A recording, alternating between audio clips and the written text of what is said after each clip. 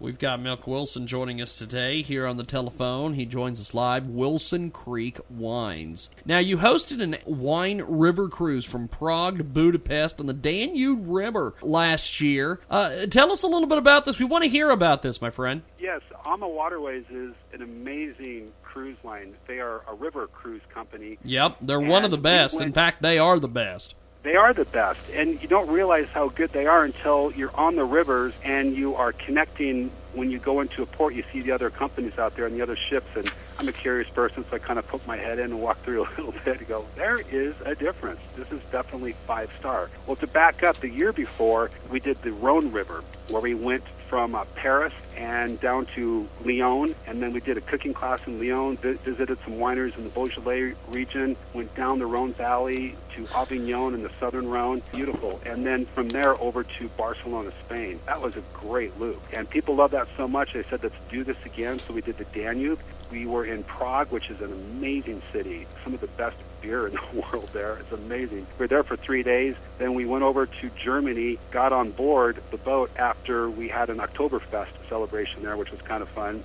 And then we cruised from Germany through Austria, Vienna, ending up in Budapest, Hungary. And that was beautiful. It was in November, so you get those fall colors, visiting the wineries there. It was stunning, where you're literally on top of the boat with a glass of wine in your hand, going down river, looking at these castles on both sides, these villages that you're going by. Then you get to a city or a town, and the gangplank goes down, and you literally walk down into the life of the city. You're not tendered in like a big cruise ship. I love big cruises, they're great, but the river cruise, you go through the guts of the country, not bouncing on the outside, the big port, and you really see the culture, the life, the history, the people. You don't have anyone hitting you up for trinkets and stuff like that you get at some of these big ports on the big cruise ships. Yeah, amazing. In Austria and Germany, of course, are known for the Riesling grape, and you cruise through the river through these steep terraced slopes, and especially in Austria, the grape called the Grüner Veltliner, just beautiful, stunning, some of the best white wines in the world. And I love red wines, and I was not that knowledgeable on German or Austrian whites until I was there and learned about these. My gosh, just incredible. What's fun about the river cruises, as you go through these regions, the ship, which is 5-star food, they pair the local wines that they bring on board with local fare. So you are eating the food of the region as you're pairing the wine from the region. Just beautifully done. Then when we went to Budapest, you're tasting Hungarian food on board with Hungarian wine and Tokaj. It was incredible. So the difference, it was a little bit more chilly than I'm used to here in Temecula Valley, but because it's a colder climate farther north, they grow grapes there that we couldn't grow here if our life depended on it. Fill me in on all the details, Mick. Tell me about it. I love it.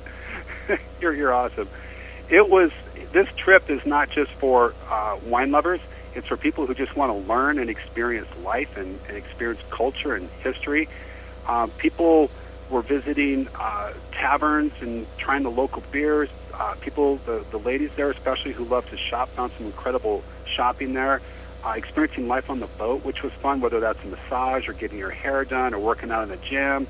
On top of this boat, there's a pool with a swim-up bar.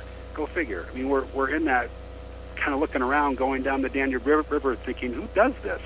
This is just absolutely amazing. So what people experience on board is not just visiting the cities, but those private tours to local wineries, the wine-paired meals that they have on board, and we also do 3 or 4 wine seminars that are optional, but they're really fun, where people learn about different wines. We ship our wines from Temecula to Europe, and they end up on the boat, and we do wine tasting with reds and whites and sparkling wine.